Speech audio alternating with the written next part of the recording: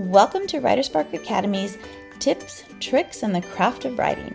I'm Melissa Bourbon, and today we're talking about writing the villain with Annette Dashafie. So grab a cup of something tasty, settle in, and get ready to ignite your WriterSpark.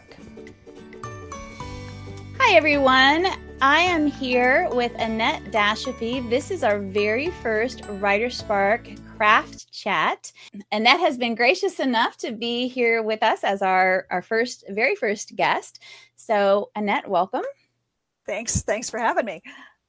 And why don't you go ahead and start by telling us a little bit about what you write? I write a series of murder mysteries, the Zoe Chambers mysteries. The 11th in the series just came out. I've hit the USA Today bestseller list a couple of times. I've been nominated 5 times for the Agatha Award. Never won, still working on that. And I've got one standalone, Death by Equine, that has just been named a semifinalist in the Dr. Tony Ryan Book Award. So we'll see how the finalists will be named sometime this month. We'll see. Oh, that's exciting. Yeah. Is that for your most recent book? No, that's for the one that came out last year. Okay. It's for books set in the world of thoroughbred horse racing in 2021. Yeah, it's fiction, nonfiction. There's a kid's book as one of the semifinalists. So as long as it's horse race related, it qualifies. So that was a nice surprise to get that email. Very much so. So let's start by just getting a little background about your writing journey. So part of what these craft chats are about is to kind of pay it forward. You know, when I first started writing, which was, close to 20 years ago, there was not the plethora of information out there that there is now. And there was not a way to tap into authors like there is now. And if I had half the information then that I have now, I feel like my career might have taken a very different path, or been expedited in many ways. So, before we get started on talking about the villain, which is our topic today, let's hear a little bit about your journey. Well, I've been writing in one form or another since I could hold a crayon. Mm-hmm. But I got serious about writing for publication about 2003, 2004. And, got an agent, lost an agent, almost got another agent, lost another, it's been not a straight line to publication by any means. I don't think it ever is. Yeah. And I got my first publishing contract for the first 3 books in the Zoe Chambers series. Signed that in 2013, and Circle of Influence came out in 2014. So it was a 10-year journey to get that first book published. And okay, but wow. So 2014, and during that time, you have been nominated 5 times for the Agatha Award, and you have 11 books out. That's quite 12 counting the standalone. So 11 in the series, and then plus a standalone, plus a collection of short stories, plus some other short stories here and there. So in 8 years. So, right? Well, yeah. That's quite an accomplishment. That's so impressive. Yeah, well, everybody says, how could you, because the first 3 books came out within 18 months. Mm-hmm. But the thing is, I had that first one done. Mm-hmm. And the second one was about 3/4 of the way done when I signed that first contract. Mm-hmm. And I thought, so I have a whole year to write that third book. That's no problem. But what, nobody told me in none of the workshops was that, you're also doing revisions on the first one, finishing the second one. Then you're doing marketing on the first one and revisions on the second one while you're trying to draft the third one. So that first year or 2 was a real learning experience about how publishing works. Right. And suddenly you're on these deadlines, and it takes a little bit of the fun out of it, of just writing and, following the story where it takes you, because now you have these deadlines and these expectations that put a lot of pressure on you. Yeah. But I mean, hey, I'm not going to complain about having a contract. But I thought about that because after the 10th one came out, I was no longer under contract. And it was like, well, where do I go from here? And there was a little bit more of that leisurely sense of being able to take my time writing. And I've now I'm under contract with two different publishers for two different series. And so there's a little bit more of that hysteria. Yeah. Deadline. That's a lot to juggle. Yeah. But you know what? After all this time, I think my writing muscles have built up to where I honestly don't know that the writing suffers, by having to meet a deadline as opposed to having all this time. It just, when you have unlimited time and no true hard deadline, I just keep going back and tinkering and tinkering and tinkering. And I don't know if it gets any better or if it just changes at that point. Yeah, no, I think that's a great point. I think we could do a whole talk just about that. I'm very much more successful when I'm on deadline. Deadline works for me, definitely. And when I don't, that's when, like I said, like you said, I tinker, but also the laundry calls, or the dogs need to be walked more often or for longer, or, a nap sounds good. Or I was doing a lot more yoga and some a little extra meditation. I still do that, but it was more leisurely when I wasn't under contract. Yeah. Well, what is it? Lucille Ball said, when you need something done, ask a busy person. Exactly. To that effect. Exactly. Yeah. I don't know if it was Lucille or not, but that's she's a smart cookie. True statement. That's for sure. Yeah. Okay. So we're going to jump in and talk about villains. So first of all, tell me why this is an interesting topic for you. I like, maybe it's, people say that the mystery community, the mystery authors that, readers will say that the mystery authors they meet are so friendly. And I say it's because we get all of our hostility out on the page. So, maybe that's part of it, that I enjoy getting into the villain's mindset and can put all of my, all the bad stuff out there on the page. But I as a reader, I find that I enjoy reading a book with a more developed villain than one who's just like, a cartoon character bad guy. Yeah, killing for killing's sake. Yeah. And I mean, there are people who are out there. I've written a couple of those characters myself who are just, flat out evil. Mm-hmm. But it's also more fun to write, I think, a villain who, as a writer, I can get into their mindset and figure out why, what's behind what's their motivation, what's behind this drive, why do they want this person dead? My favorite, after 12 books, I've written a lot of villains. Yeah. Killed a lot of people. Yeah. Plus, all the red herrings, they have to have motives too. Right. But I have more empathy for those that who have maybe a more altruistic. Am I saying that right? Yeah. Too early.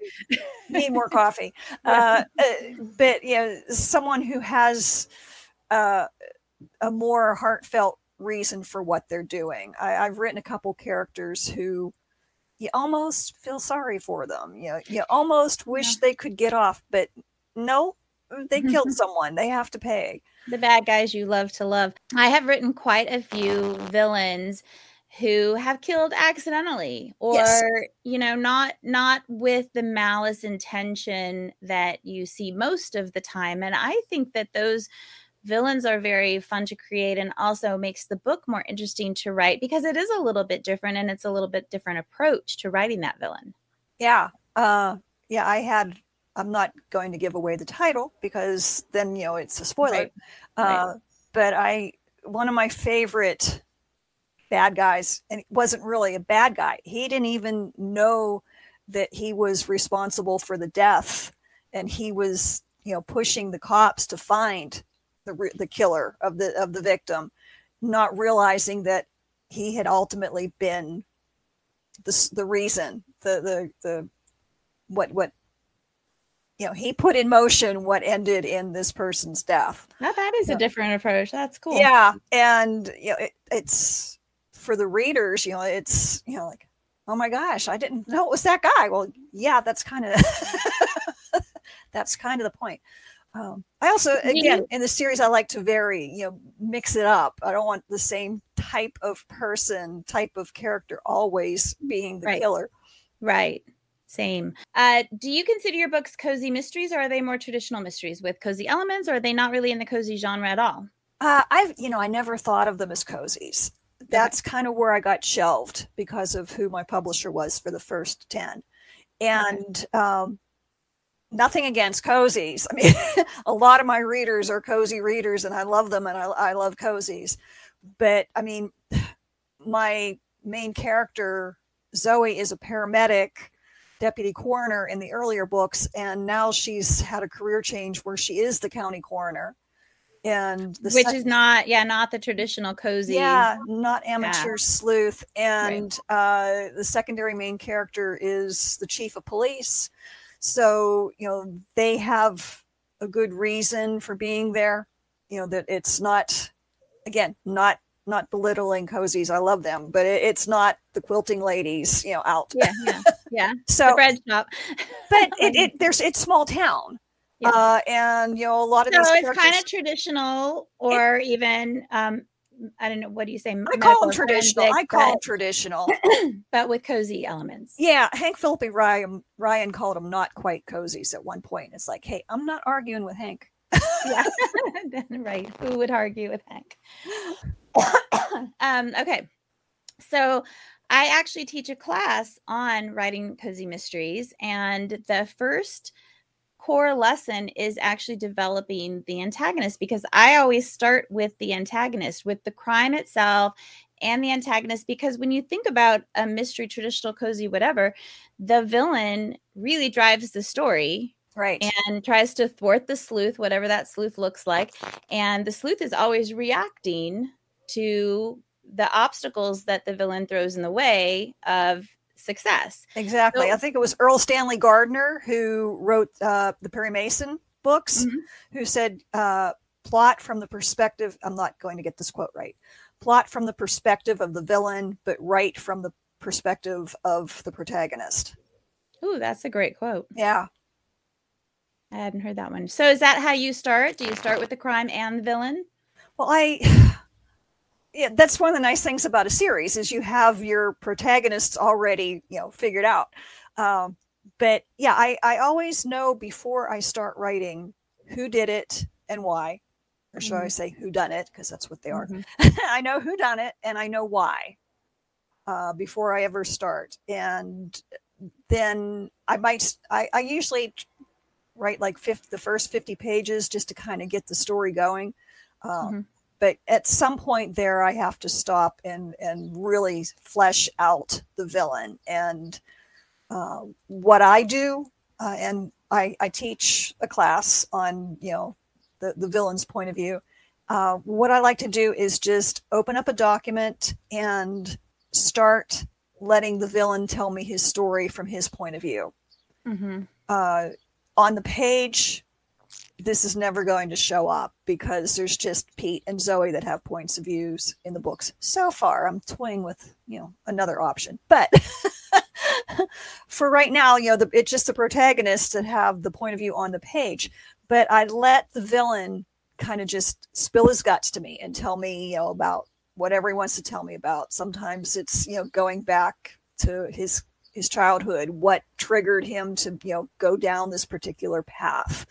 Right. How does he know the victim and why does he want him dead? And, just how he plots the murder or whatever. Just, I just waste. It's not a waste because I keep it and I keep referring back to it. Because all of that is going to inform how the villain manifests on the page. Yeah. And how he or she is portrayed and how others see him or her, because all of that. So it's going to come through. Yes.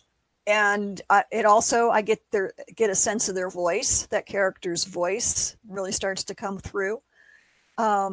And also, if I'm writing from the villain's point of view and actually going through the actual murder, I'm writing it out again, never going to be on the page for the reader, right, but play it out. Then I know what happened, and I know what Pete and Zoe are going to find when they get to the scene. Right. I always look at it and kind of compare it to teaching. I was a middle school teacher for a long time, and we have the idea of backwards mapping. So you start with what you want your students to learn, and then you go backwards and figure out, okay, how am I going to get them there? So you have the end goal in mind, and it's kind of the same, or I believe it's kind of akin to that, when you need to start with the murder to know what happened in order for the sleuth to figure out and unravel all of the clues and all of the red herrings to get to that big reveal, to that moment. Yeah. So you have to know what happened and how the crime was committed and why the villain did it. And then there are the pantsers out there whose minds are, because one of my critique partners never knows who the killer is until the very end of the book. Whenever she gets there, she figures out. She'll try to know who that character is, and by the time she gets 3/4 of the way through the book, it's like, nope, that's not the one. It works for her. Her books are great, but I can't do it that way. I admit I've done it that way, and I've tried to plot really, really carefully, and I've gone the total pantsing way. Somewhere in between is what works best for me. Have you ever changed the villain? There's been one time where I got to the end and I'm like, no, I do not want that person. That person did not do it. Yeah. And so I changed it to the person who revealed, to himself to be the killer, and then had to go back and make all of these changes. That doesn't happen very often, but have you ever encountered that?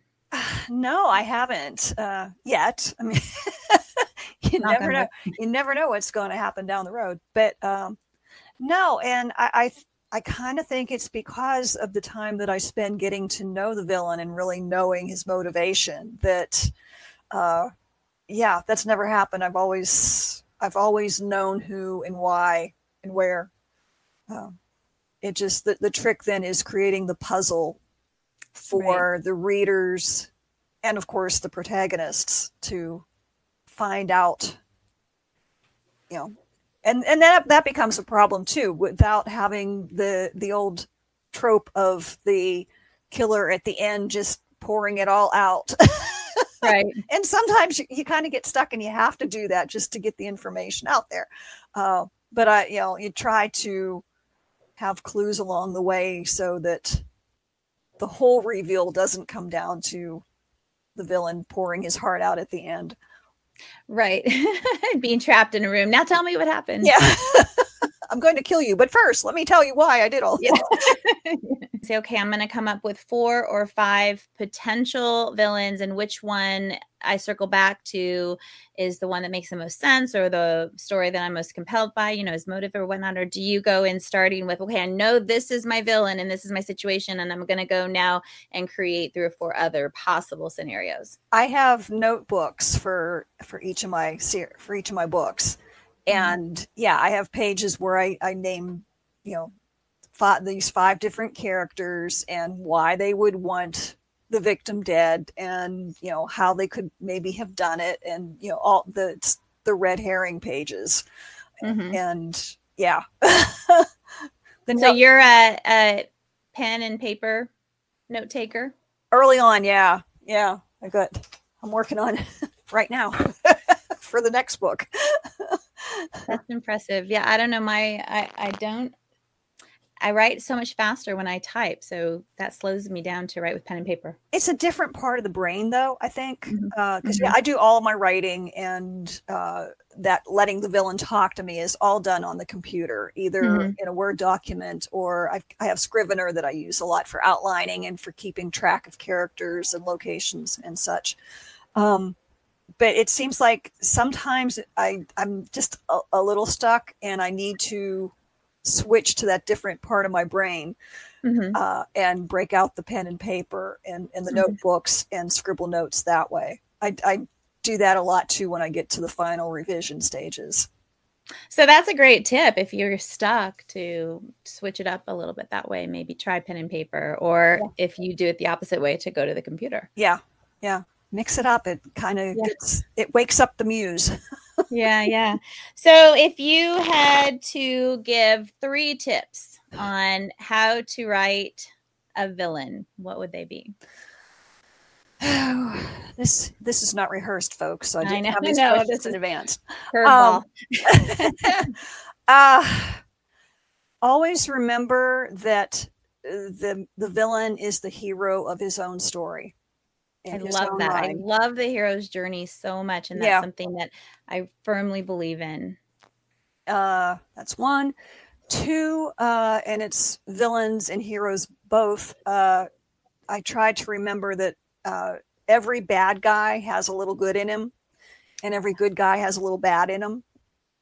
Right. Nobody is all good or all bad. Nobody, even your villain, they're not completely evil. Right. And most of the time, there's a good reason in their own mind why they've done this, but it justifies it, it rationalizes, but they're not just an evil character, because that's very uninteresting and very flat. Right. So yeah, and it's fun having some, less good stuff, in your good guys' mind, letting them have a little bit of a, flaw. Yeah. I don't like totally flawed heroes, but they got to have a little bit of bad in them. I'm trying to come up with a third one. but those really are the 2 keys that I try to keep in mind as I'm creating the villain. And okay. We'll leave it at 2. I'll give you 2.5 maybe, because it's a little bit of what we talked about before. Make sure that your villain has a backstory and a deeper motive. I mean, you've got killers who just fly into a rage because someone cuts them off on the road, and yes, that happens, and yes, that could be a murder mystery. But if they've got a deeper set of motivations, a longer brewing feud or whatever, it makes for a more compelling story and a more compelling villain. I must have said victim. Villain. Yeah, it makes for a poor victim regardless. Yes. Yeah, the victims. Yeah. Okay, so those are good tips. Do you have a favorite villain that you've written, and also a favorite villain that you've read that always is like, that's the best villain out there? Yeah, but the problem is I can't tell you who my favorite one that I've written is. True. Yeah, spoiler. True. But yeah, I have one villain that I wrote that I honestly fell in love with, to the point where at the end I was trying to think, can I get him out of this somehow? Mm-hmm.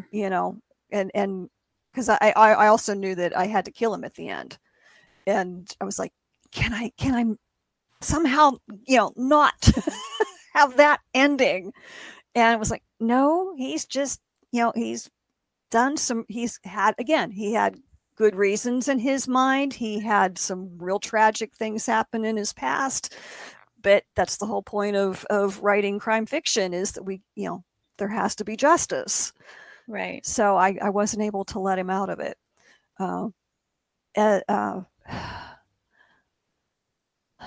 Who's my favorite villain? I can think of some favorite movie villains.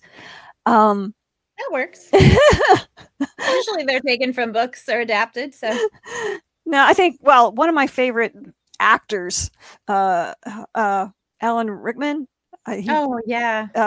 Quigley Down Under. He played the villain on there, and he was just so. And he also in the Robin Hood. But it was the one with Kevin Costner that was just a horrible, horrible movie. Oh, yeah. But he played the sheriff of Nottingham so deliciously evil and funny at the same time. He is deliciously perfect in pretty much everything that he has been in. Yes. Yeah.